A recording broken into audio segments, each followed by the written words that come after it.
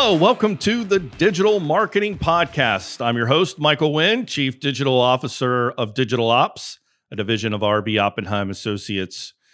Guys, today we're going to go into 5 questions that you need to ask when choosing a WordPress hosting provider. If you're a small business or association, it's important that you ask these 5 questions before you sign any contract, because what we've learned is time versus money equals profitability or productivity. So how much time do you really have to worry about is something going wrong with your website when you're trying to run your business? Well, you need to make sure that you've got a team that can monitor your site 24/7 and make sure that your site loads quickly. And you also want to have number 2, which is support you can trust. What if something breaks? You know, the WordPress ecosystem is constantly changing and evolving and updating, and it's important to know how to update these updates that come out.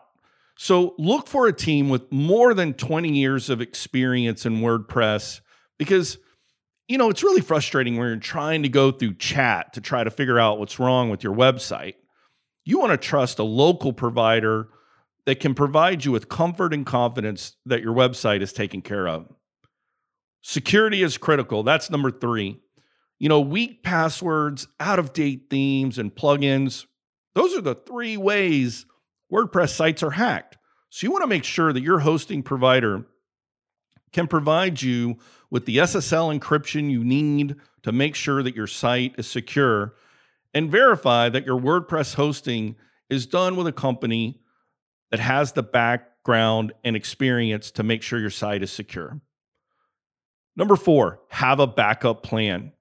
Depending on your content publishing frequency, your site backup plan should be flexible enough to accommodate the site content that you create. So make sure that your managed hosting WordPress provider understands what your frequency of publishing content is.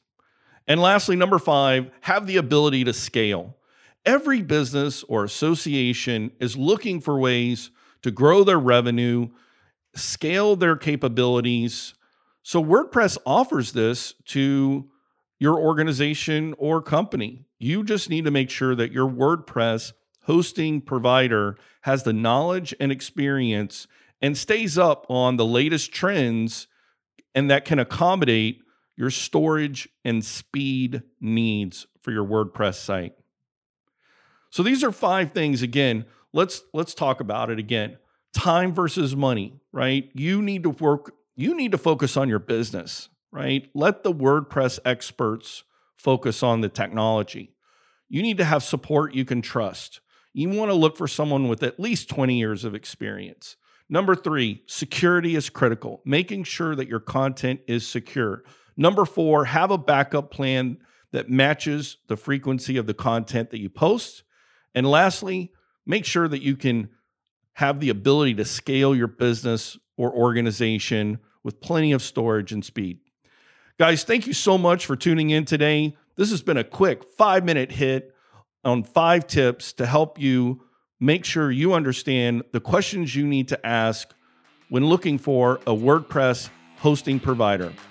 Thanks again for tuning in to the Digital Marketing Podcast. I'm Michael Wynn. We'll see you guys next time.